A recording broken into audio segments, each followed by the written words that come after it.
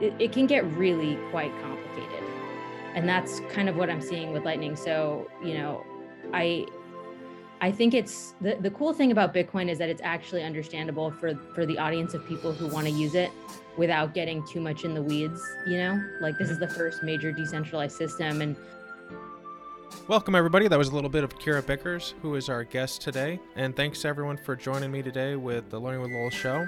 This episode, we're going to separate the wheat from the chaff in terms of the crypto space, looking at the technology and sidestepping a lot of the hype, or I like to say, golden them hills type talk that is in the blockchain space sometimes. We go over a dozen different topics, looking at mental models, gold standard, the Fed, centralization, learning, China versus U.S. competition, economic policy, 1984, how crypto could help protests like the Canadian truckers be a little bit more insulated from their government, and much, much more. So I think you're going to like this episode. Let's just dive right into it. And please leave a comment or write me an email. Let me know what you think. A small one, but how has, Bitcoin impacted your life? Like from where you were going originally to where you are now, how big of a change is that in terms, if you can kind of like mind shift it? that's a great question. I think so. I got interested in Bitcoin like when it was in 2012. So I'm not quite sure how old I was then, but it was like around the Ron Paul sort of liberty movement here in the US. And I mean, I wouldn't say that my life was like totally devoid of purpose. I would say that I was always a person that felt that I had a lot of integrity, but it's kind of hard to find a career when you're autistic like that. If you have really strong political views that are basically contradicted by every area of society, like where do you go? And I think, without Bitcoin, I wouldn't have been able to like step into that integrity and work in conjunction or in alignment with my value set. So, I mean, that's a really big statement of how much Bitcoin has changed my life, but certainly more than monetarily. That's been the biggest shift. I mean, most of my social circle of close friends, I've all met through Bitcoin, which is another bizarre thing, right? And I guess social media has kind of evolved over the same amount of time. So it's much easier to find people who share your values than it was before. So it sounds like Bitcoin's kind of like where your home was. Yeah. Where your home is. Not past home. Yeah, I'd say so. Maybe it's a little bit chaotic, and I wouldn't say Bitcoin Twitter or anything like that would be a stable home for anyone sane, but yeah, no, I've met such a great group of people, and especially finding myself more in the technical part of the ecosystem.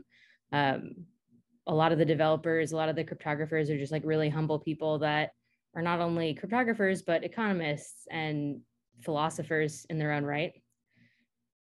That makes sense. Are there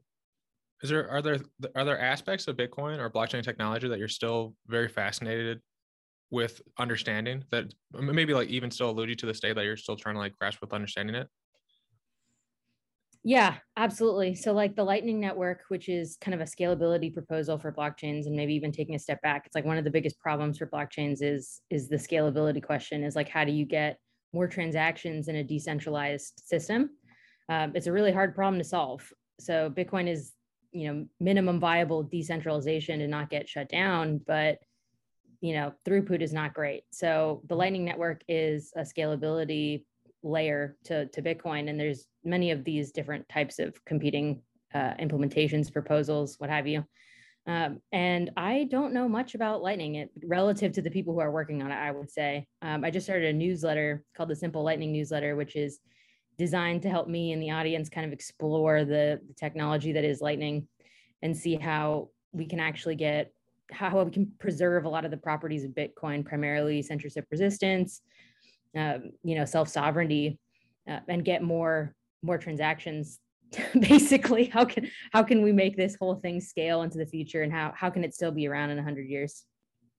Is it kind of, so in a couple of your videos, you've discussed how like when a blockchain or cryptocurrency, I'm gonna get the terms mixed up, but I think it was a cryptocurrency, has some type of centralizing feature to like have those optimizations, it usually fails. Is Lightning some type of pseudo centralization, or is it just trying to have like an advanced networking layer on Bitcoin to make it work better? Does it have some sort of centralization? It's sort of like, I'll answer this in a sort of circuitous way here, but it's like the problem with decentralization at large is that it's really quite expensive. And the thing that people who are like very pro decentralization sort of begrudgingly fail to recognize at times is that there's a lot of benefits to centralization, not just reduction of costs, but also like mediation of disputes and things like that. I think what cryptographers in the Lightning area are trying to experiment with is how can we do dispute resolution, mediation, all trustlessly. Those are sort of like big words, maybe even buzzwords, but it's like, how can we replicate what exists in payment processors without them? How do we do this in a trustless manner? How do we do this with two parties and a protocol instead of three parties and having to give over your custody? What does this dispute resolution mean as it relates to what we're talking about? Yeah, so like if we take Bitcoin as an example to frame what I mean with that, it's like before Bitcoin existed, what cryptographers I believe were trying to do is they were trying to obtain the same properties of cash, but in a digital sense, right? So in that sense, it's like if I hand over a digital file, I want to be sure that I haven't copied it and that it's fully yours when I hand it over. And it's like, how do you do that without an authorizing third party? And again, maybe that's a lot of words, but dispute resolution really means like, if we have a contract, how do we make sure that the rules of engagement are followed? Right. And like, maybe we can take it to be a really, really simple contract, like just payments, or maybe we take it to be a more complicated contract of like payments over time. So it can get really quite complicated. And that's kind of what I'm seeing with Lightning. So, I think it's the cool thing about Bitcoin is that it's actually understandable for the audience of people who want to use it without getting too much in the weeds, like this is the first major decentralized system. And I do think it's possible for people to understand. I think once you start to get into Lightning, the value proposition changes a little bit because it's so much more technical. It's maybe not worth understanding the details. It's sort of just one of those things where if it works, it's a win for all of us. and if it doesn't end up working, then you didn't waste your time trying to figure it out, I guess. But maybe I'm a little bit of a masochist that way since I'm so consumed by it. No, I think knowledge, like the pursuit of knowledge, especially for autodidacts, is like an obsession in and of itself. Like sometimes, and my wife can attest to this. Like I'll be reading something and she'll look at me and it looks like I'm having a heart attack. And it's like, I can see how I can apply this to so many different areas. It's like, I don't know, like she says, it looks like I'm taking drugs when I'm like learning new things. So yeah, no, I resonate with that. Yeah. So it's kind of like that. It's like Lightning, maybe esoteric in terms of its technical complexness, but it's like, if you have the interest, for essentially a decade and it's still going strong. And I think the story goes like you first bought Bitcoin because your girlfriend was tired of you speaking about it all the time. But yeah, like I imagine the passion is strong. It's not, I think it's just like fun. Like it's self-reinforcing fun in terms of learning these like really, really deep technical things. And if it doesn't like have the value of learning it in and of itself, usually how you can apply it later to something else is like, you'll never know how you can apply it later. That's the fun part, I think. That's true. It's a bit of an enigma that way, right? It's like sometimes you're just drawn in and compelled by the mystery of complexity. And it's you don't really know how it's going to be useful in your life. And certainly I feel that way at low level stuff. But I mean, if it's an end in itself, then it is, right? And I contemplated naming the book Bitcoin Clarity, Bitcoin, the Value of Beauty instead, but I felt like maybe that wouldn't have mainstream appeal. Yeah. But I do feel like the pursuit of building decentralized systems for the sake of censorship resistance is such a beautiful concept. And then when you actually see it implemented, it's just like layers and layers of beauty, really, to me, right? But then I, of course, sound a little bit odd when I look at technology through that lens. I don't think it's a common way to do so. Is it like from your point of view, and maybe it's hard to see it because like you're living in it, but like if you took a step out, do you think it's like when Neo is seeing I forget his name, but he's like the trader and he's looking at the like the lines of code, and Neo sees the lines of code, so like everyone else is like just seeing the code, but you're like seeing like the woman in the red dress or whatever it's supposed to be. I love that. I just saw the Matrix 4 actually. It's also I thought it was pretty good. But yeah, I mean, it's funny because with code, it's like I used to code more often, used to be engineer, and I've sort of stepped out of that role, but I can still understand when code is beautiful, right? It's like it's beautiful in the same way a good sentence is beautiful when it's like clean and short, right? And it like punches, and it's like you can completely understand it, and there's just like total clarity around it. Like that to me is beautiful code. But it's also true when you see the inverse and you're like, wow, this is like really ugly, like long spaghetti code, but it works. Mm-hmm. It's just like, yeah, it's different ways of beauty, I guess. Yeah, I've been reading more like open source repos. And so you get a little bit of both of that, both of those, both sides of that spectrum where it's like big and ugly, but like elegant and quite nice, where it's like, I could spend a whole, month trying to make something that complex. It would probably start really ugly and then I just like draft it over. But, and it's in each one because you have so many different levels of expertise doing it, which I think that's the kind of the fun of open source, which is like a little bit of what Bitcoin and blockchain technologies I think is interesting to people, is because like there are multiple layers for you to get involved in. And that's why I think in particular why it was like your book is so fascinating, because it adds a new layer, which is no code at all. It's like mental model based in understanding this technology and how it applies to people's lives, versus just like a news article like Bitcoin up $10, or something like that. Like it actually shows like sure. How does this affect their lives in a real way?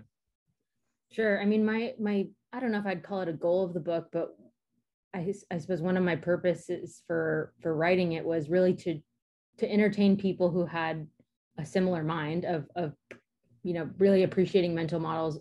It can be quite frustrating to try and learn about something like Bitcoin when you Google it, right? Because it's like the two paths that you have laid out in front of you are either the really technical path or maybe like the price hype path.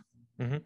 And maybe there's a third, which is like the culture, like the Twitter Bitcoin culture sort of thing. But it's a little bit tribalistic. So it's like, can you have like this philosophical approach to systems and just appreciate the beauty in them without having to fall into everything that comes with being a part of the tribe? Is there like a litmus test to tell if you're falling or if you're rising in that situation? Like how do you ground yourself when you're being hit by that lightning? The lightning of the tribe is what you're referring to here? Yeah, I mean, I don't know, like I think it's so just innate in us, and like social media brings that out so much, right? It's like maybe less so with Facebook. I don't know, because I'm not really on that platform, but every platform sort of has a different way of handling that. I think on Twitter in particular, when there's sort of like this desire for recognition, the desire to be retweeted, it's sort of like inevitable, unless you just don't follow anyone, which is maybe the best approach. It's sort of like, maybe this is just a personal philosophy, but sometimes I feel like when I read other people's books that it's almost like a dangerous thing, because it puts an idea in my head that is not my idea. Mm-hmm. And it's really difficult to defend against that, for me. And I try to go into it like aware of it. Mm-hmm. It's one thing to like see good ideas and to adopt them into yourself, but yeah, I think it's really hard. I definitely don't have an answer for that. Yeah, I was thinking that like you kind of like feel the edges of it, where it's like if you're getting into tribalism or not would be like how humble are you? Like if you're struggling with your level of humility and going into a book to make sure you don't lose yourself in the book, like that's probably sounds like you're on the right side of the spectrum, versus going into a book and be like, this is horrible because this is like you're going with preconceived notions based on what you already know. But there's like a balance between like I have the same problem where it's like I'm reading something, and to give it like its full weight, I like to think of it as correct from the author's point of view, and then read it and then kind of like break apart the ideas in a like I think of my head. I know it's like all one brain, right? But like I think of it like I take in the information and I have a firewall around it, And then I slowly bring in the information that I'm sure doesn't have viruses in it. And then I apply it to my life using like some of my mental models and stuff to see like, is this good? Is this not good? Is it applicable to different time periods and stuff like that? So I love that. Yeah. I love that. Yeah. A neuroscientist would have to comment on what that actual process is, but that's kind of like how I think about it. I am curious. I know we wanted to touch on mental models a bit, especially as we're relating to the book, which is a great deal about mental models. But are you consistently making new mental models for different systems, or do you have like an omni mental model that updates and refreshes as you kind of like a tree of life of knowledge that you refresh with new information and new hypotheses to see what's right and what's wrong? Yeah, I think, I think the mental model is sort of like the way of framing it where it's like, okay, this thing is like applicable, but more recently I've sort of shifted into thinking more in like symbolic terms, like use the term tree of life. And I could think of like, at least 100 different images that come to my mind and like a whole evolutionary path for that sequence of symbols. So I've been starting to shift my thinking in that direction. Although I would say there's less direct use with that, right? It's more just like, it's more of a tool for meaning than a tool for usefulness in a pragmatic sense. But yeah, I think I am always updating my mental models, trying to find new mental models. I think so visually that often I need to draw that out to kind of make that concrete. Mm-hmm. Do you have a really good memory then? No, I have a terrible memory. Really? Like, yeah. There's every book I've read on the subject of memory in terms of like how to improve it basically uses some form of visual cue to retain the information. So that's true. It's usually like, if you're thinking of the number one, it's like a bunch of snakes is one. And so as you flip through a deck, you can basically have like an animal or something, some really crazy looking thing. So you can memorize, the whole deck of cards. And so if you start from a visual standpoint, I would assume that, you're able to retain the information even better.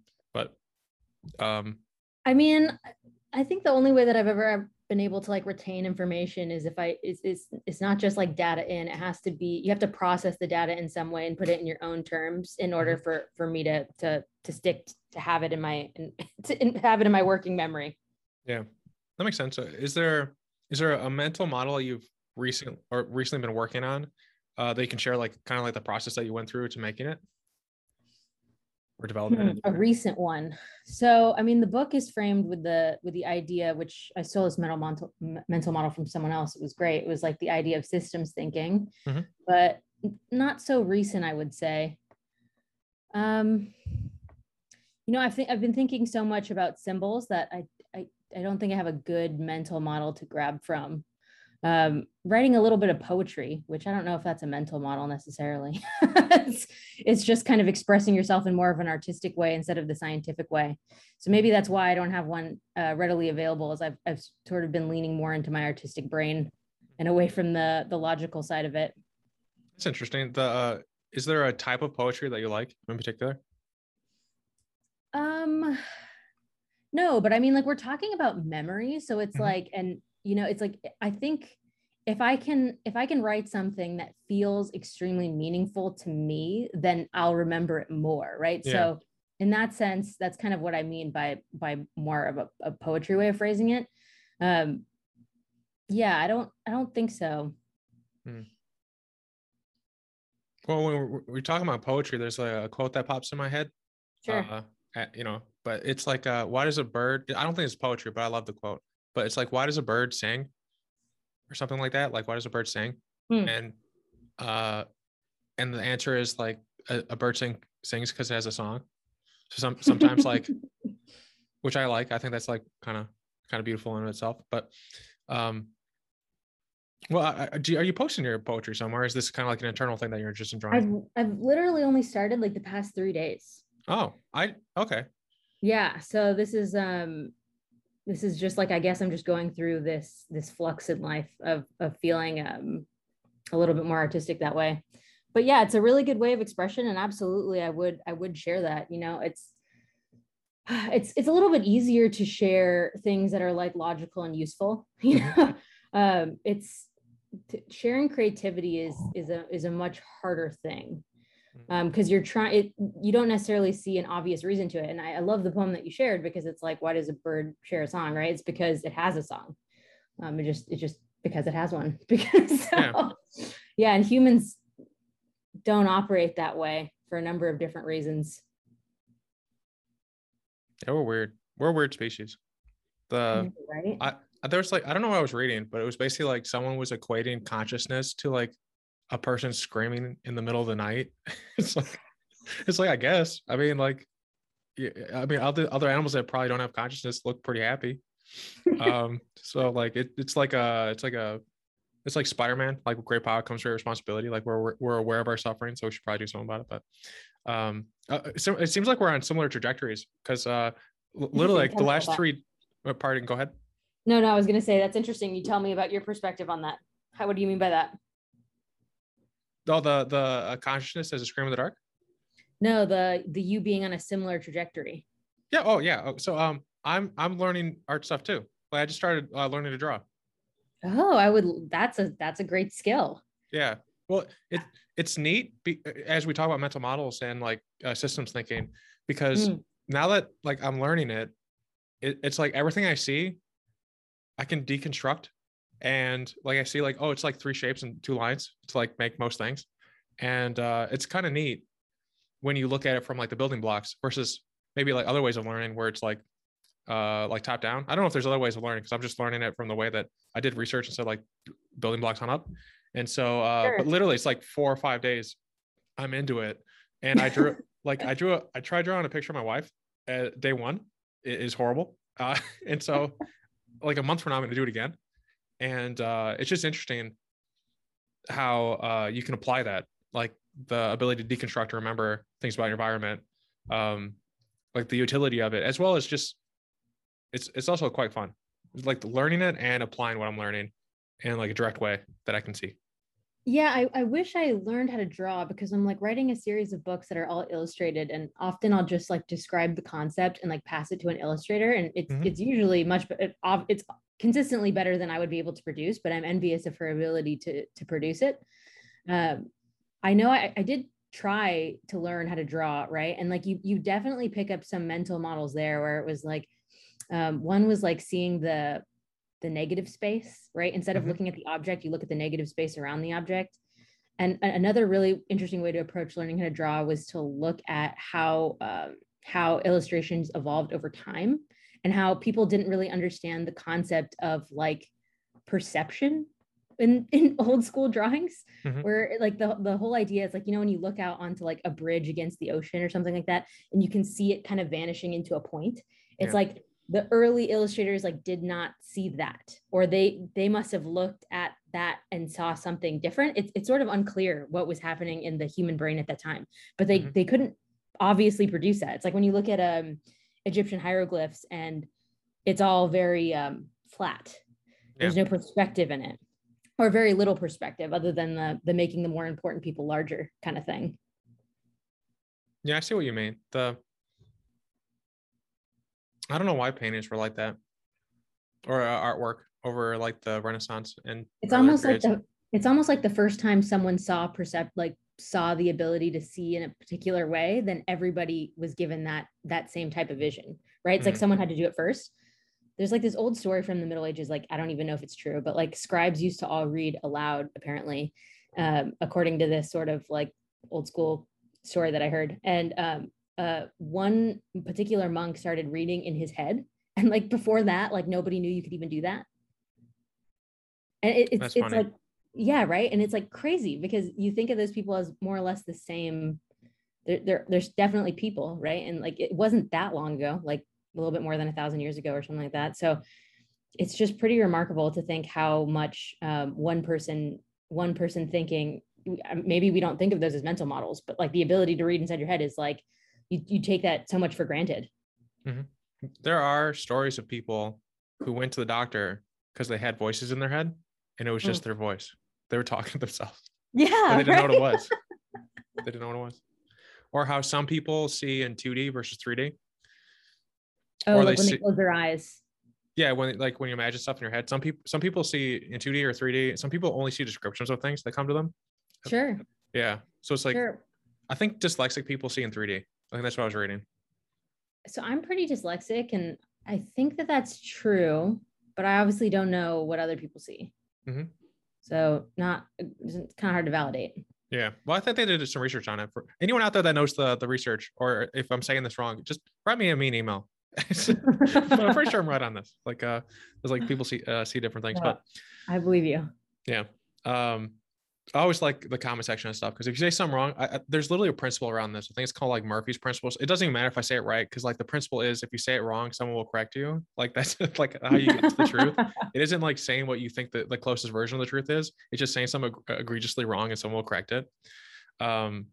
Which which is kind of an interesting way to crowdsource knowledge if you don't know what you're doing.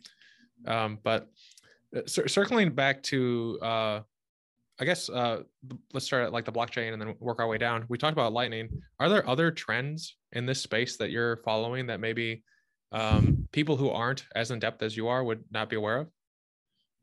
Yeah, I would say one would be federations and basically experimenting with the concept of something less decentralized and seeing what trade-offs come when you increase centralization, but still maintain some level of decentralization. And another would be maybe things like DEXs that I find personally pretty interesting. I could probably give different rants about both of those. So I know what federation is. I'm not familiar with DEXs. What's a DEX? Decentralized exchange. Okay. Yeah. Yeah. What about those two things is interesting to you right now?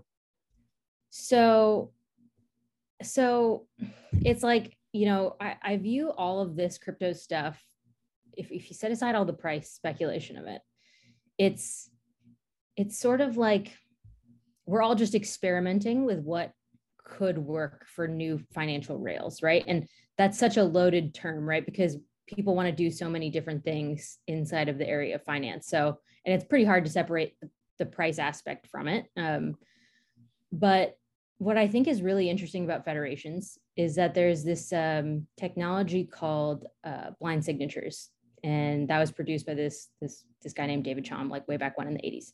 I think that's right, or maybe he just utilized blind signatures. So I might have misspoke, and someone can write me an angry email now. But so there, basically, like what I like to do is like I like to think about what are we inventing in crypto land, and how is that a replication of what has existed in the past. So particularly with this idea of using blind signatures and federations, you can come at this idea of Chaumian digital eCash, which basically, like, I'll try and give you the vision instead of explaining the technology. Okay, so it's I have to like kind of slow down and focus my brain to be able to do that. But back in the day, like we used to go, not we, but other people like used to go to banks, give them the gold, and then they'd get an IOU. And the bank would take custody of your gold and stuff like this. And you would get essentially $1 that you could go exchange around. And that had a number of interesting properties. Like it was lighter than the gold. It was more secure in a lot of senses because you weren't physically holding the thing of value anymore. Like that custody risk was handed off to another party.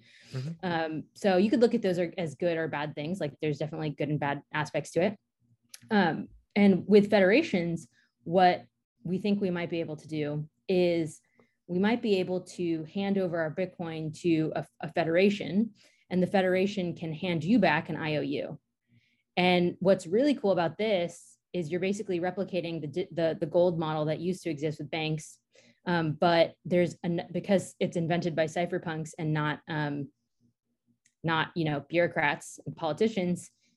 We're actually with the use of the blind signature technology, potentially adding another layer of privacy where the bank doesn't actually know who you are or how much you've deposited. So when I look at it in the future, like 50 years or something like that, I'm like, wow, if federations actually not only work, but then people can understand them and start using them, like what does that world look like? It's pretty crazy. Mm-hmm. So that's one that I think is like endlessly interesting. And then the other being DEXs with this decentralized exchange concept is like, anyone who's kind of dabbled in the crypto world is like, well, if they've only ever dabbled, then they probably bought Bitcoin or some other cryptocurrency at an exchange, and their funds are probably still parked there, which means that, you're not holding your private keys. So the exchange is really custodying that for you. And the exchange is a business. So if the government compels them by force to do something, with those keys that are against your interests, they basically have to do that in order to survive.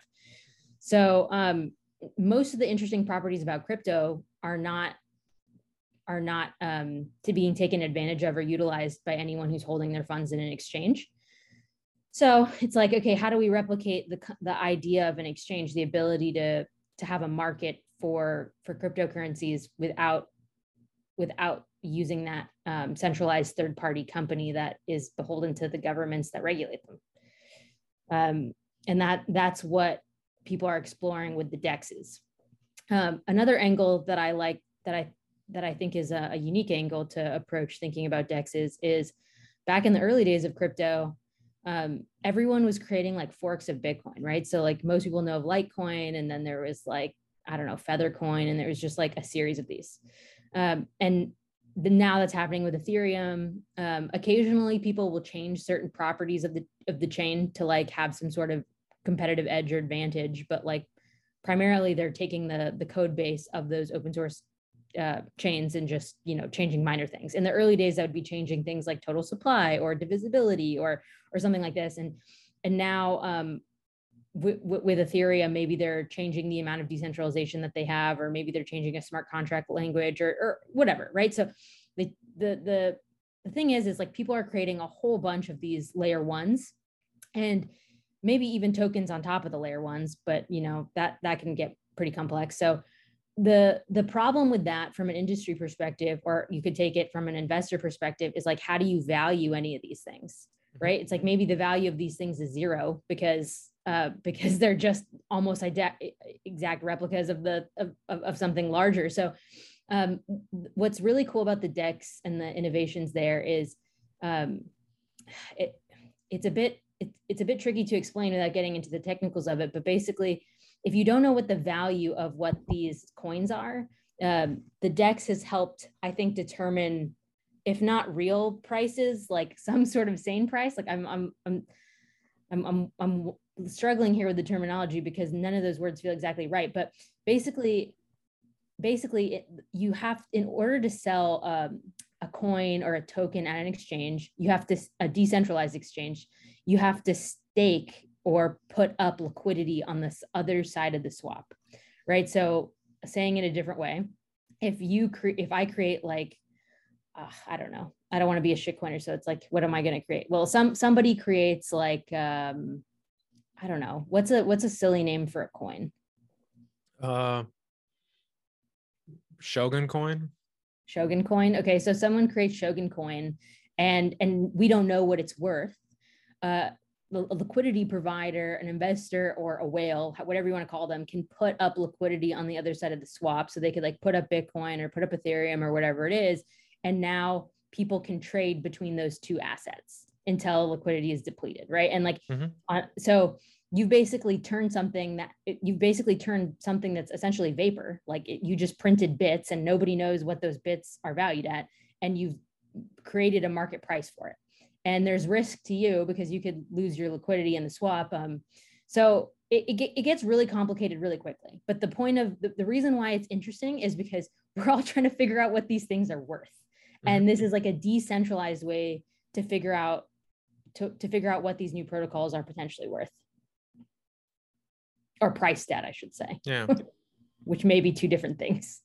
Yeah, it makes sense. It's like, barbed wire for the West. You guys are trying to find a way to like pen in the area so people can settle it versus, shooting each other or like having a Wild Wild West type of feel. Yeah, absolutely. Because otherwise it's just like, if you're trying to figure out what something's worth, it was just like, what's the loudest? Like, what do you hear about the most? Like, that's not really real.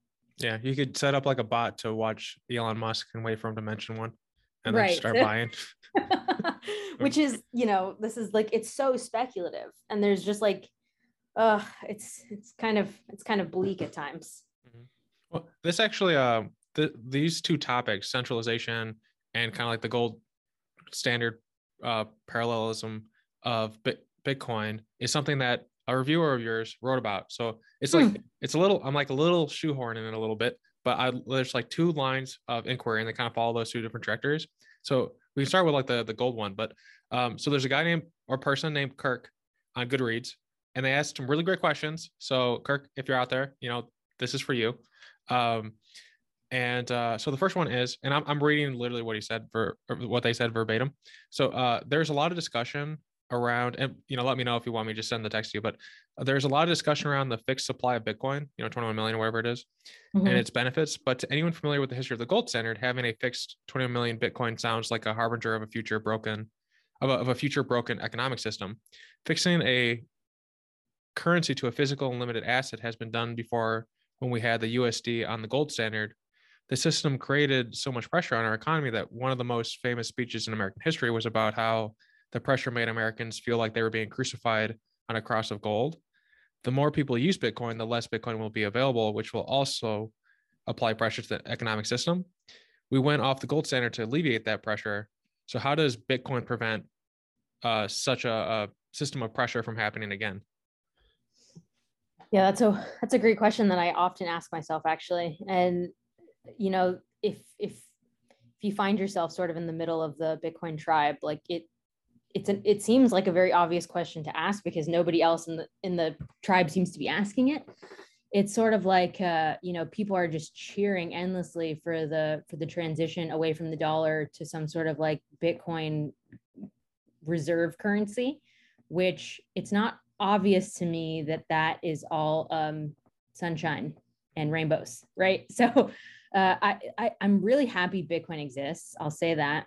And I'll say, the inflationary environment that we're in has a lot of obvious flaws, because we're living through that. And like, we're kind of watching a little bit of the demise, of this like last rush of fiat, all the money printing that's been going on. But I think what's less obvious to us, because we're living in such a painful time of inflation, especially, in the US, what is it now? Like, it's reported at like 7 or more percent. So it's probably really like double that or something. It's less obvious at times like this to see the clear benefits that we've gained from this monetary system. So what that is to me is like, when you print all this money, you get to experiment with a lot of different things in society, or at least what comes to my mind is with tech in particular. It's like how easy it is to fundraise, how easy it is to try your hand at a startup. Like, those are all probable gifts of the inflationary environment that we're in. So there's that. And how, if his question is, how does Bitcoin solve that? Particularly, he framed it in more of the statist context, right? So it's like, how does the state survive this?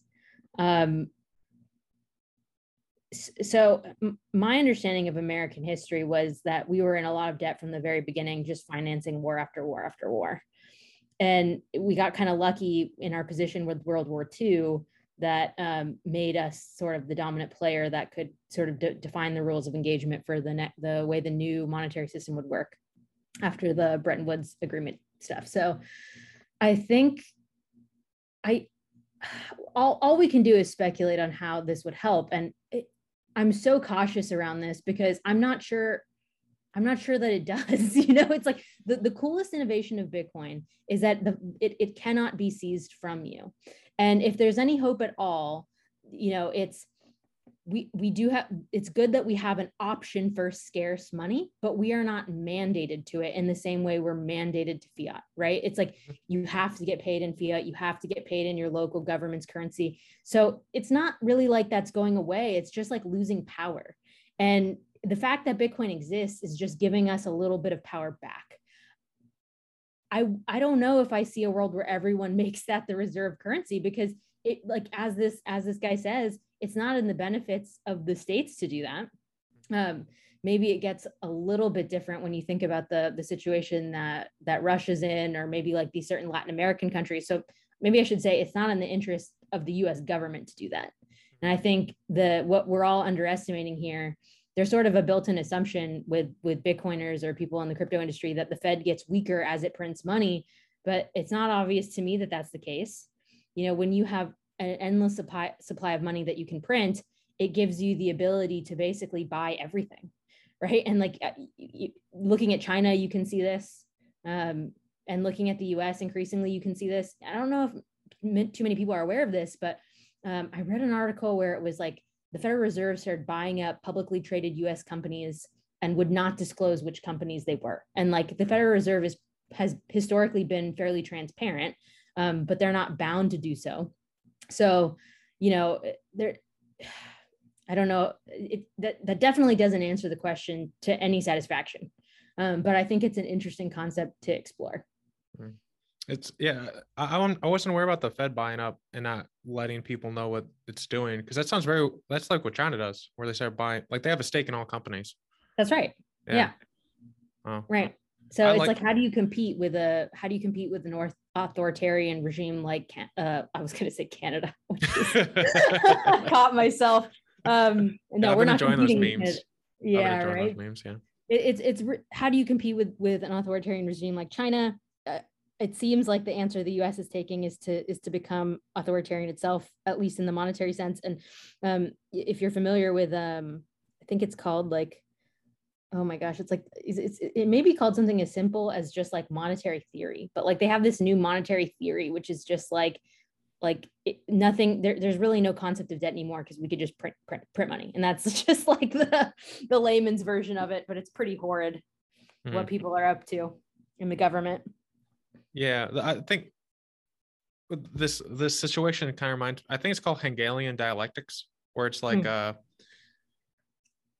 so when there's like two forces and that's not the way to describe it. Someone's going to beat me up, but so there's a like a thesis and antithesis, and they're like opposites of each other. And when they come into conflict, so like the thesis being like America's system, and then the antithesis being like the Chinese system. And when they come into conflict, they create a blend or a synthesis of the strengths of both into something new. And so basically, whenever, if you want to look at like from a Nietzsche standpoint, like, as you look into the darkness, like the darkness looks into you and it changes like how you do things, like it colors you. And so as like what you're saying, like we look to China, like as we're competing with China and other countries as the United States, like we're synthesizing into something new, and maybe not even in a purposeful way, just like it's a natural reaction to something. When you're trying to win, it starts like bleeding into you. I think you're right about that. And I mean, China over the past 20, 30 years has absolutely done that with capitalism. Yeah. And now it's our turn to sort of unfortunately do that with authoritarianism. And we could all see that a little bit more with some of the COVID stuff that's been going on. And yeah. I wonder if it's like monocultures. So there was I was reading, man, I need to like, maybe my memory isn't the best, but it was basically like, how is it that when Rome was finding new cultures and people to trade with, that they all started accepting currencies that Rome would use and use it as like a part of their currency system? Because at first they'd be like, silver was worthless to them in India or whatever. So they'd be like, what, you'll give us like all this stuff for this like worthless silver? Here you go, get all of you want. And basically over time, they would start seeing the value of silver because Rome saw the value of silver. And so it would normalize the value of silver as like a form of like a currency exchange. Sure. And so over time, even though like silver wasn't a form of a currency for them in the beginning, they had other value systems like, like fruit or something else, or like, I think in Japan, like it's the koku, which was like based on rice, like how much rice a person would need for a year. So that like the backing of their systems changed as they were influenced by another system and how well it was successful. And so I wonder, similar to like monocultures, like you drive through the heartland of America, it's just like all the same type of corn. I wonder if like through like these Hegelian dialectics that we're slowly like melding down to like 2 or 3 forms of government and then eventually we'll just like kind of homogenize into like the worst whichever one is like the biggest, ugliest thing that's able to just like assert its will on the world. Yikes. Huge yikes. Yeah, I think that's a plausible path that we could walk down. Maybe we're already on it. It's kind of hard to say, right? Yeah. I think increasingly like the nation state seems to be less and less meaningful domestically. And it's like maybe the nation state, well, definitely the nation state still has value internationally. But it's like, when to take a concrete example of this, it's like if you were to become the president of the United States, you're supposed to be in like the highest seat of power, but you still, because of the checks and balances system that exists internally to the country, you probably can't do much, right? Like the system, and another way of phrasing this is like the system is so complex, there is no seat of power that's capable of changing it. Not like no singular seat, at least. Yeah. But internationally, that's less the case. So yeah, it's crazy stuff that's happening. It's crazy stuff. Yeah.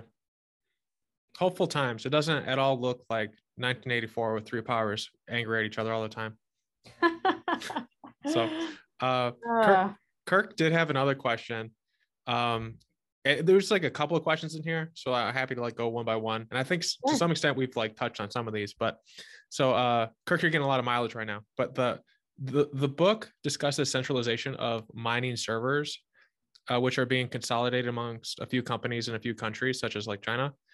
The person says they wish there was a deeper discussion on this, the implications of this, like if Bitcoin network is trustless and decentralized, but depends on a centralized group of miners, what are the potential risks? There's like other questions with that, but we can start there. We can skip to the next question. Yeah, so I felt that I did go in depth with it, but maybe I was intentionally being unclear, because it's like, sometimes you don't want to be too clear, because then you have to, it's just too political, right? So it's being politically vague. But so the issue that he's asking about is like I would say this was like more of an issue in like 2016 and stuff like that, but there was kind of like this general confusion in the Bitcoin space where that miners had a lot more control that they did. And necessary technical background of understanding here is that like in Bitcoin, when we say it's decentralized, there's these full nodes that validate transactions that anyone can run and that are distributed globally. And then there's miners that, again, anyone can run. And then you put a little asterisk over that, because the asterisk is it's really expensive to like get a hold of these miners. And even if you do have the money to buy them, you're sort of at the will of the manufacturer, and manufacturers tend to be in China, right? And the book was published in 2019. So that was before China had banned mining, which they have since done. So what he's asking about is like, what is the geopolitical risk of all the mining being in China? And I think the simplistic answer to that was, well, there wasn't actually much risk, because China doesn't like things they can't control. So like, even if all of the miners were in China, the Chinese government like did not really care about this thing called Bitcoin, because it's not interesting to them. It's like, if you have like a giant money printer and you own a portion of every company in your country, like Bitcoin is so different. Like, why would you want to have a piece of that? Like, you don't need it, that I think that's how they view it. So they kick all the mining out of their country. And like, since then, a lot of the mining has moved to Texas and other places in the world, basically places where you can get affordable electricity. So yeah, I mean, if to go down the technical part of this a little bit more, it's like, if mining did become really centralized, theoretically, you could execute this thing called like a double spend attack, but it's not in the financial interest of the attacker to do so, generally speaking. So like a concrete example of this would be, it's like, if you own 51% of or if you control, I should say that better than more accurate than own. If you control 51% of the hash power of Bitcoin, you would be able to execute an attack where like you send money to an exchange, money in terms of like Bitcoin, right? You send the exchange a bunch of Bitcoin. On the exchange, you go and you sell your Bitcoin, but maybe the transaction on the blockchain sending them the funds hasn't actually confirmed yet, meaning that the miners haven't swept that up into a block, and then and sealed it, signed it, mined it. And then when because you're a miner, you can basically just like unwind that transaction, right? And then you'd have the funds from selling the Bitcoin, and you would basically suck back the Bitcoin from the exchange back to you as if it never happened. That's the potential vulnerability if exchanges aren't waiting for multiple block confirmation. So the system of Bitcoin is designed to really make that quite hard, and more than just being hard, it's really not in the advantage of the attacker to execute that. And if mining becomes super centralized to a particular geographical area, we haven't explored the risks of that in this particular rant here, but I don't think it's too much of a concern. And it's against the attacker's interest in the sense that they would be hurting their, like, the value of what they've, like, their 51%, the value of it, or not. Yeah, so that's right. It's like attack on the network would be bad for Bitcoin. So like, why would they do that? Yeah, go ahead. Sorry, no, go ahead. No, I think that's just the point that I'm making. I'm just sort of like exploring it a little bit more. Yeah. So I guess I'm like a doomsday prepper in my head where I imagine horrible situations, but what if there was like a little AI bot, and like it doesn't really care how much money it has. It's just its job is to like go out and destabilize stuff, and it slowly is able to like acquire 51%, and it doesn't like its job is just to destroy and cause as much havoc. So like kind of like a Joker type person, but like a little AI bot or something. Yeah. So the cool thing about mining, so now I am sort of shifting the goalposts here, but I'll say that plainly, is like we're exploring the idea of like, what if that happened? But now I have to change the goalpost and say, well, it's very unlikely that is possible to even occur. So like, in order to get 51% of the hash power that mines Bitcoin, let's say you're trying to be, you're a new attacker and you're not currently mining. Well, in order to get 51%, that means you need to double the existing hash power of mining. So it's like, first of all, that's extremely visible. Like we know what the hash rate is that's contributing to mining. So if all of a sudden somebody just joined the network with twice as much hash power, that we would notice that. Second of all, if it's not really possible to do because there's such a limitation around manufacturing that it would be, even with the ability to just print infinite money, being able to buy that amount of hash power is not something that I think is possible. I don't think states have interest in doing this. I don't think that's the route they would take if they wanted to attack Bitcoin. It's not clear to me that would even necessarily destroy Bitcoin. Like it's complex, but what I will say to the guy who asked the question is like, adversarial thinking is like one of the most fun things about these systems. So it's definitely a great question. It's an interesting thought experiment. Thinking about all the different ways you can attack systems is good, and it makes them stronger. So I don't think it's likely, but it's a good line of thought to ask those kinds of questions. And it sounds like you'd see it coming too. So you could just, run away, or, like get off like sell your stuff or something, or like counteract it. Right. Well, so the difficulty increases as more hash power, hash power joins the system. So it's sort of like, it would just be extremely hard to pull this off. Like, I don't have the exact numbers. Like somebody should make a website dedicated to this, of like, how much money would it cost to create a 51% attack? And then look at who's actually capable of doing that. Yeah. And when I looked years ago, it was like, it would be extremely difficult for a single nation state to pull off. So it's a large amount of money. All right. Well, Kirk, we appreciate that line of question. Hopefully that was a great answer. I think it was, but maybe you'll have a mean email coming our way. But I doubt it. They're very respectful of how they wrote. So moving on to a question I primed you in the beginning of our talk with, which is a bit of a transition, but definitely still talking about politics a little bit. So in your book, you have a bunch of really nice quotes about the Fed. It just, I really think it shows just how much you love the thing. But so like this will be a hard question for you. But like, if you had to delete the Fed, how do you think it would affect history? And for anyone who can't tell, I'm joking.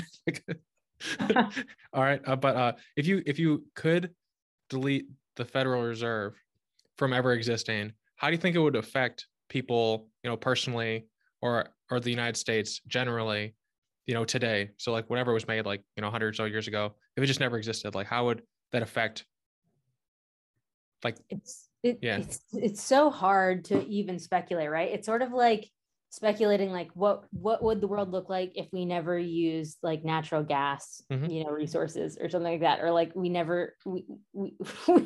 don't know. It's so difficult of a concept because then you're basically just like erasing the history of the US. Yeah. So, yeah, I mean, I want to play along because I do think that that's interesting, but it's like if the Federal Reserve never existed, wow. So, I mean, the first thing that comes to mind is like a lot less interventionism, right? So it's like, because if the as we just like talked about before, like, if Bitcoin were to, if the United States, how do I put this? What we were saying, I'm losing my train of thought here. I wish I could read your mind and help. I don't know which way, which avenue. Yeah, because we were talking about something else that reminded me of where we are now, and it was like, maybe I'll just pick a different train of thought. So like, hold on, let me think about this. I believe in you. Thank you. Hold on. Okay, so when we were talking about the Fed before and Bitcoin. Well, I need your help here with what train of thought was this? We were just talking about it. Remind me of the question again. Was it shadow buying companies? Was it was it just printing money to buy things so I could buy everything in the world? No. Okay, here, ask me the question again, and maybe it'll help me remember where I was. Where do you think the country would be, or what would the effects be if the Fed never existed? Like if you could delete it from history? God. Nope, totally lost this train of thought. It was good too.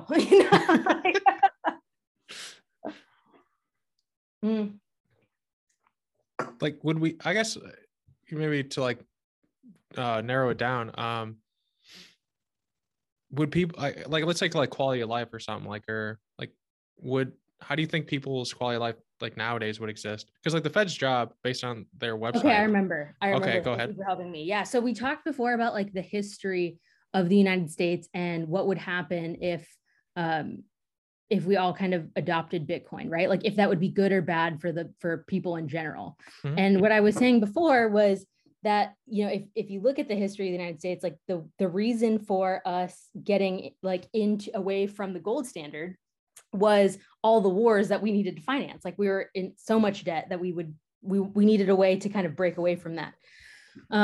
Which is why, dude, maybe I'm just too caffeinated. Because I keep saying, which is why, and then my brain just like fractures into like a million different paths. Maybe it's such a good question that I can't think of it in anything other than like a fractal. Yeah. This is one of those situations where like if we had like a brain computer interface, it would be really cool to see what your brain's thinking of. Just like maybe. It's like a kaleidoscope. It's a kaleidoscope, and it just has a picture of the Fed and it's in different colors. Well, it's just such a large question, right? It's like I saw Elon Musk ask a question about how he like, what if you could just remove the ability for oil to exist, like would you do that? And it was like, no, obviously not. And it's like if I were to just unwind the existence of the Fed, it's like the first thing that comes to mind, just saying it plainly without getting into like fractal land, is less wars, right? But that in and of itself is like, okay, now who's the dominant power? Is it the middle, like who in the Middle East has benefited from this? Because it's probably the entire region as a whole is benefited, right? And then does Israel even exist? So it's like you're getting a peek into the fractal here, right? It's like, does the US exist? Does Israel exist? What is happening in the Middle East? How does that affect trade? What has been invented? Everything that's been invented in the United States, does that exist? Does social media exist? Like, so yeah, it did break me a little bit. My bad. It's a great question though. I just didn't, it's amazing that I haven't asked myself that. I've never approached it from that angle before.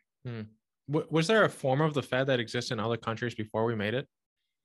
I think the England had a central bank, right? Did England have a central? Yeah, I mean, it did a little bit, but that was like.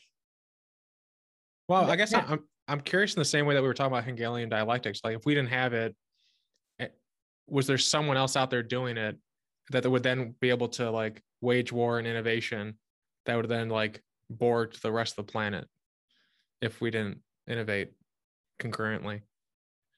Right. I mean, so the banks that existed, to my knowledge, like in England, were all basically tied to monarchy, right? So it actually looked a lot more like China looks because they're all extremely centralized.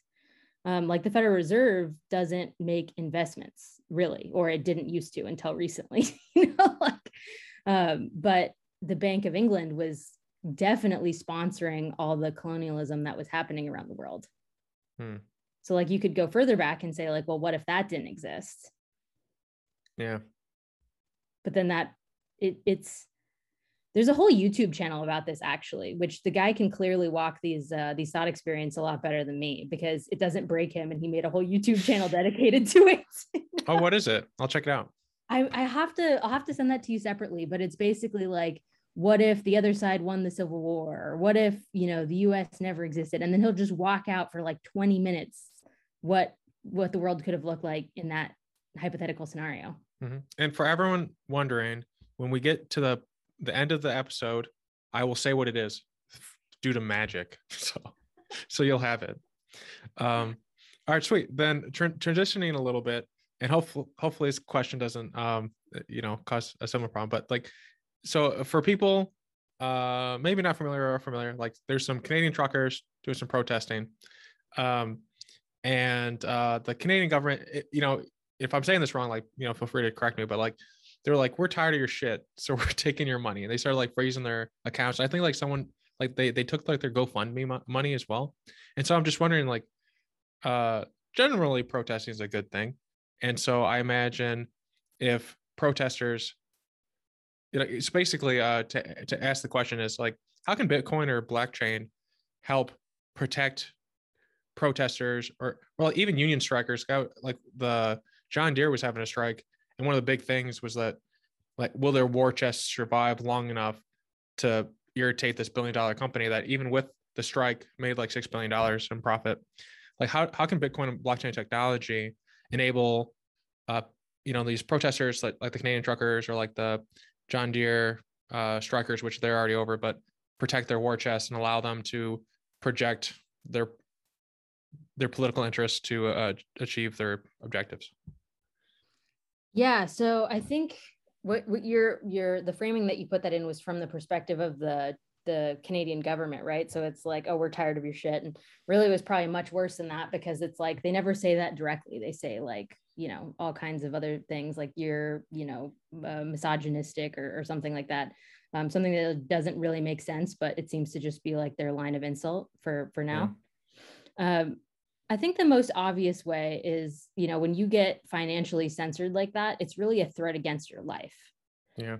And we talk about censorship in culture when it comes to like, oh, I got banned from, the town square, which I got banned from Facebook, banned from Twitter, banned from speaking, which is already egregious, but like the ability to ban someone's ability to survive monetarily, like their livelihood, like that's so much worse. If it's hard to even imagine how much worse, but it's like, yeah, you can't survive like that. It's a threat against your life. That's how I would take it.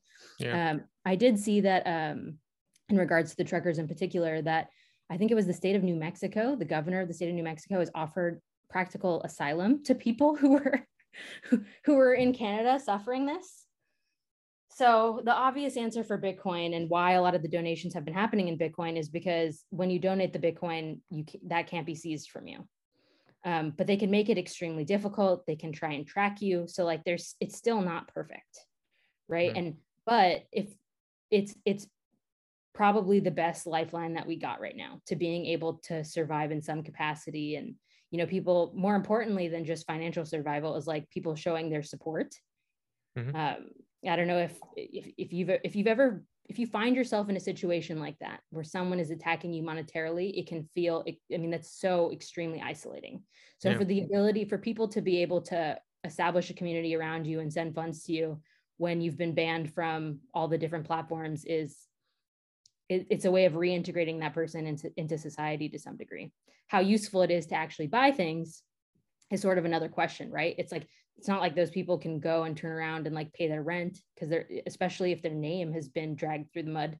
So it's good that it exists, but it's not enough. It's not enough.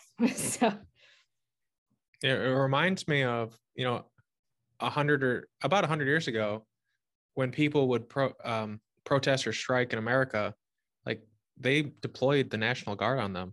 Like, people literally died for like the 40-hour work week or having lunch. And I hear about people all the time being like, "Oh, I'm not going to have my lunch, so I can make an extra like $7 an hour." It's like, I mean, I get, I not to put down, like, I guess that $7 is very important, but it's like people died so you could have it. And then like they're just like they slowly due to pressure put these safeguards in because people are saying like, hey, we don't want these types of things because these protesters and stuff say it's really important. And then like over time, it's like people forget how important it is. And so they're like, well, if you don't want lunch, we'll just take that away as an option. You can just work 8 hours a day and come home and be tired and stuff like that. So, so it's like a similar thing. Like if they don't have the money to survive, it's just like a slow death. Which is kind of ironic because like, I think it was like 6 months ago, like wasn't like the Canadian Prime Minister apologizing because they just found like 1,000 dead Native Americans in their schools or something. Wow. So you think they would like maybe be nicer to people in the public, but so I guess like if you had to like do a protest or something like that, I imagine it'd be like blockchain focused, like this type of technology. So you would have the insurance against a central agent disliking what you're doing. Well, I mean, the philosophy of cypherpunks, which is like the developers and cryptographers that build and work on Bitcoin, is that it is its own form of protest to be working on these systems. That's it, right? It's like it's protesting out in the street, protesting by joining the government. Like maybe those are valid ways of achieving your path in life, but like the way that cypherpunks view it is you protest through code. And maybe protest is even the wrong word a little bit. It's like it's almost, you could phrase it a different way and you could say, you don't protest, you build the new thing. Mm-hmm. It's like, don't criticize the thing that exists, just build the better thing. But yeah, that's really hard when you're protesting against nation states. It's not like we can go just like to Mars. Yeah, not yet. Elon's working on it. All right. So I am curious, like taking this to, I think extremes are fun, but like, if all of our digital lives were decentralized, how do you think that would impact? So like, let's say over the next 10 years, we go from like I would say like 90% centralized. I don't know what the ratio would be to being like 100% decentralized in our digital lives. Do you see any overtly positive things that would come from that, or overtly negative things that would become from having like 100% decentralized digital life? Yeah, I mean, I think when you're just looking at crypto from like a superficial lens, like the word decentralization seems so positive, especially when we're surrounded by centralized entities, that like that makes sense as a valid question. But like when you live your life building these decentralized systems, like you see all the downsides of it more closely. And it's like things like key management, things like the cost of decentralization. Like I think that would be tremendously expensive. So I hope that I'm wrong and that we find ways to, like in the case of federations, we find ways to balance centralization and decentralization in a way where we can get the most productive properties of self-sovereignty out of them without all the costs. So basically things would cost more and maybe be slower because of the bandwidth on the network.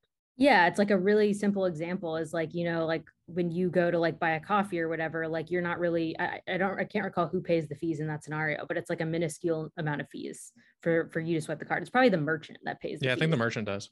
Yeah. And like with crypto, it's like maybe you're paying a transaction fee and the transaction fee is increasing based on the demand of the space on the chain. So it can get really expensive. And like, maybe it sounds boring to say that it's expensive, but if everyone goes to make transactions at the same time because of some geopolitical event that's occurring, that's a really big problem.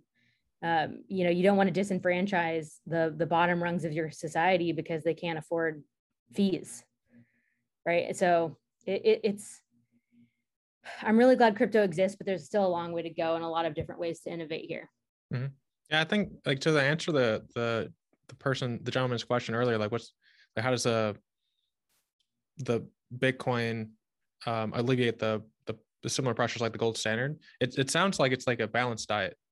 Like before, like previously we're just like all on like potatoes, and now we're getting like meat and steak and some other options in there, so we can have a balanced diet in our financial lives. So that's not, That's right. Yeah. Yeah, I think you're right about that.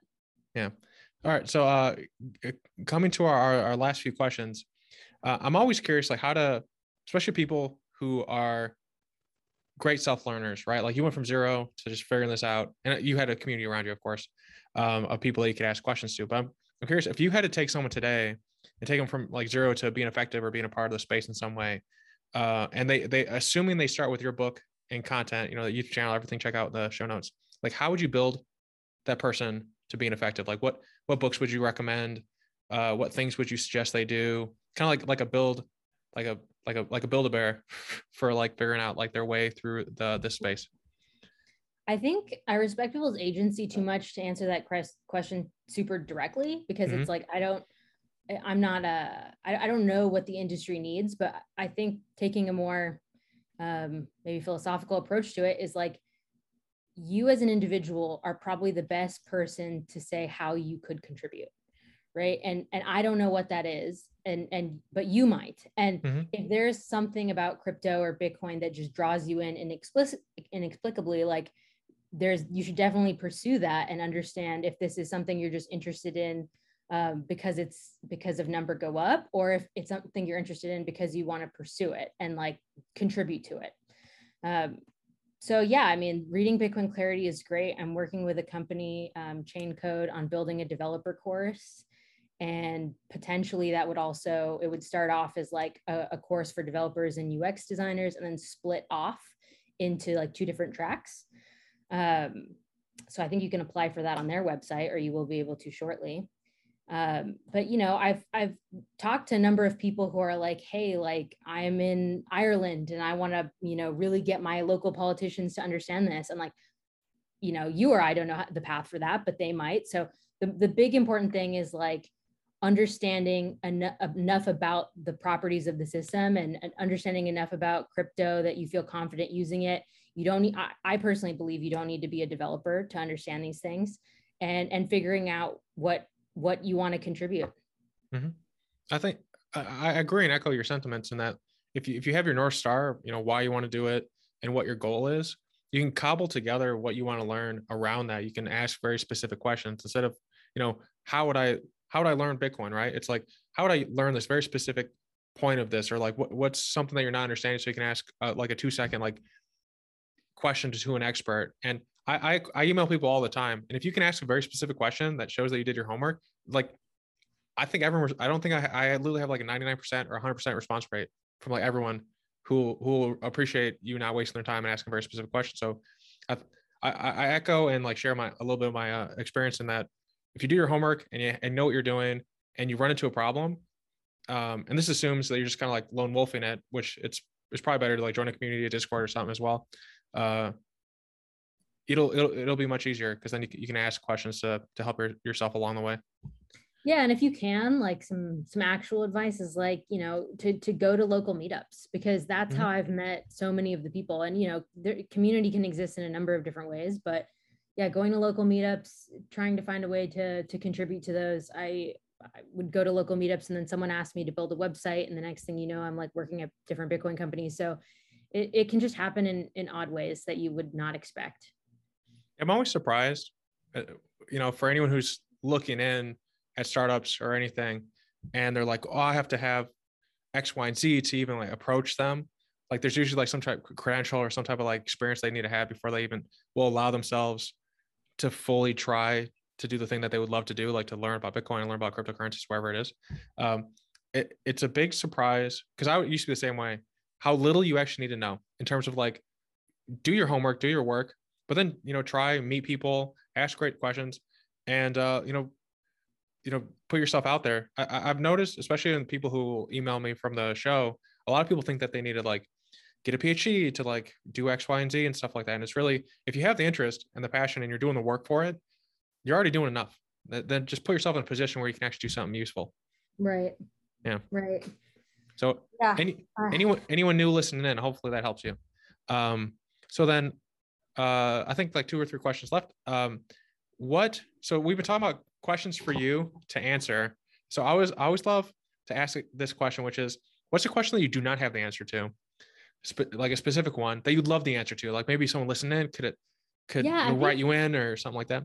Well, so we did have the one question that I asked earlier on, which is like, I don't know the exact amount of money that it would cost to execute a 51% attack. And it would be really cool if like a live website existed for that would just constantly update based on the existing hash power and the cost, right? So you'd have to do an approximate cost because that's based on electricity or something. But that, to me, that would be such a cool website.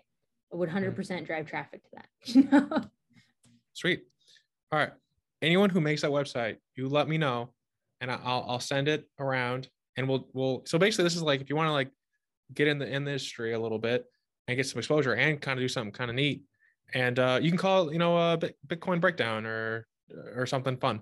Then I believe have another one actually. It's a bonus now. Yeah. Another one is it's impossible to know how many Bitcoin users there are, right? And like, because one wallet doesn't equate to one user. And it would be really interesting if all the exchanges in some capacity pooled their data. And then, because you imagine that one user probably has access to multiple exchanges. And if we could actually get an understanding of the approximate amount of like Bitcoin holders, like that would be fascinating, although it's probably impossible.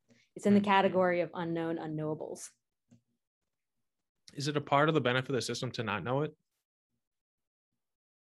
Like to make it unknowable? Yeah, it is.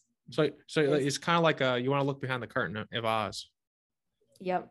It would be really interesting to see like how that grows over time, what brings people in. It's like, the way I think about it is like every time there's like a hype cycle. Mm-hmm. So anytime the price just rallies really hard, like a bunch of people come in during that. But also you lose a lot of people with that because people sometimes buy in at the top because of FOMO or whatever, and they like never want to buy Bitcoin again or something. So it would be really interesting to see the cycle of how usage, what drives usage outside of places like the US where it's simply just price. Looking at countries where they're using crypto for just basic survival, like that to me is really interesting. That's an interesting question. So if anyone has, you could make another website where they approximate that number somehow. We will check it out. At one point in time, I swear you were talking about making another book. Are you still doing this? Are you still writing one? I am, except for it's slow going because I'm writing like multiple books in parallel now. Well, what are we? Can we get teasers for them? Like what are like the concepts? So one of them is called Crypto Chaos, which is just like only roughly outlined, and like I want to explore like deeper concepts in the crypto space that go beyond just the simple like why Bitcoin, how Bitcoin. I want to do sort of like a lot like this conversation, like talking about federations, understanding what types of things could exist in the future, potentially the risks associated with decentralized systems that we may not be considering. Like, decentralized systems are basically databases that we can never shut down. And that is thinking adversarially about these systems is a really good time for me. So that's what Crypto Chaos will be about.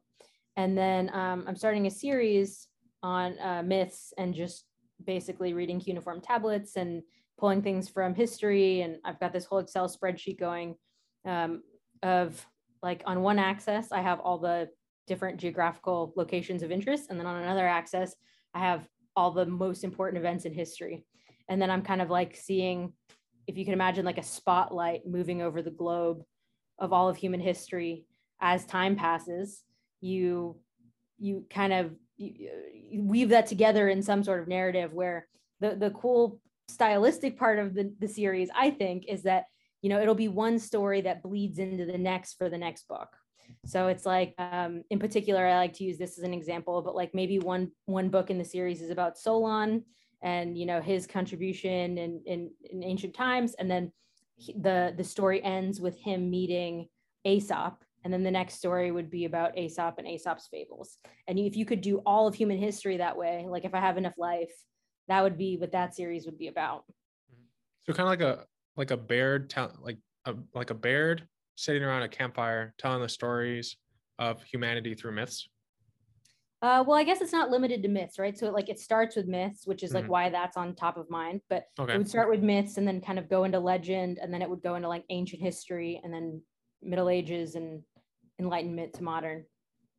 One person following particularly like the hero of the time. Mm-hmm.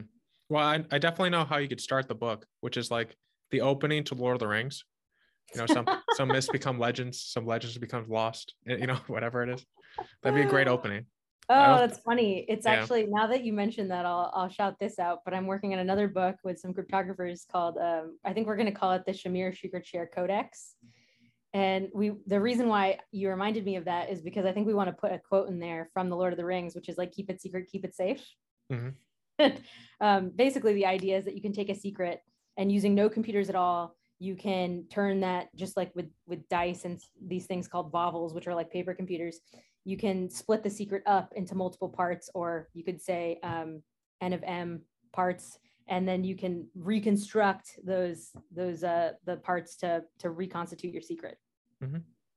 So, but those are the projects. So they're all slow going. But if you have a preference for one of those, I really should start a better mailing list. Right now, the only mailing list that exists is the one at getbitcoinclarity.com. I like myths. I also like cryptids because I think they're neat. I've wanted to for some time. There's like this guy on YouTube who gets like a GoPro and he goes and interviews like Amish people or something, and he just like he talks to them and lets them tell their stories from their point of view.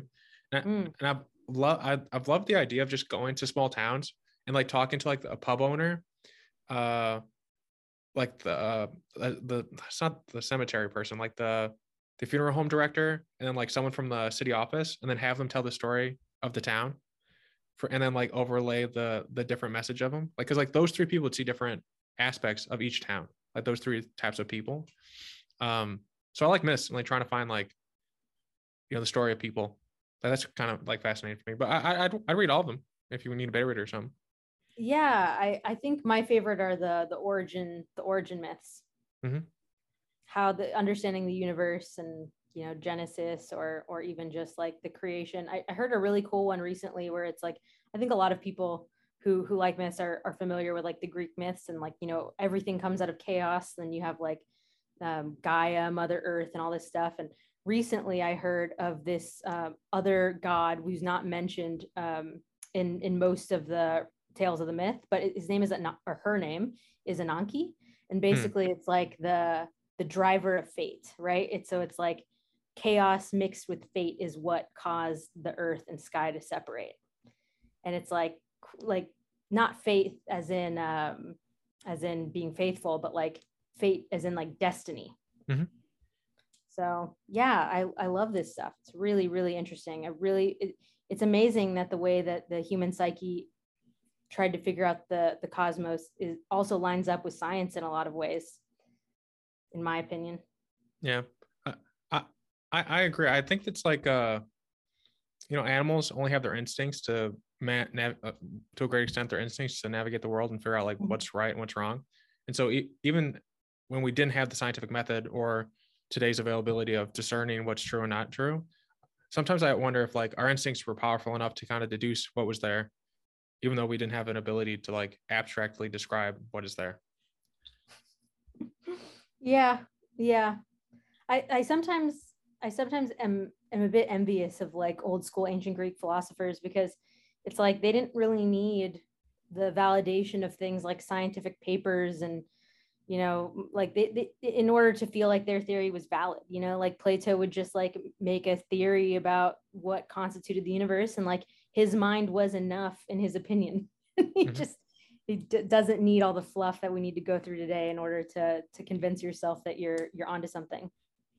There's if you're interested in creation myths, like this isn't a real one. This is the one like related to Lord of the Rings. Okay. You can read like the Silmarillion, but there's a guy named Evan Palmer. I mean, I literally just looked it up because I wanted to make sure I say it right. He made a graphic novel. It's about the creation of, Arda, like the whole world, and it is so beautiful. Like, I've emailed this guy about getting a copy of it, and he doesn't do it because he's afraid he's going to get sued. But it's so I'll like send it to you. But like, it's basically like the Bible, but it's really nice because like the J.R.R. Tolkien was a devout Christian, and so you have similar, like, all of the universe was basically sang into being. It's quite nice. I love that. Yeah, Yeah. do send that. And that was Kira Bickers, and this is the Learning with Lowell show. And just, little bit of podcast magic. The name of the YouTube channel that we were talking about is called Alternate History Hub. Check the show notes. It'll be there as well. If you liked this episode, if you hated this episode, if you want to hear more about this topic or a different topic, message me, add a comment. I'm very receptive to these things. You can find us at learnwithlowell.com.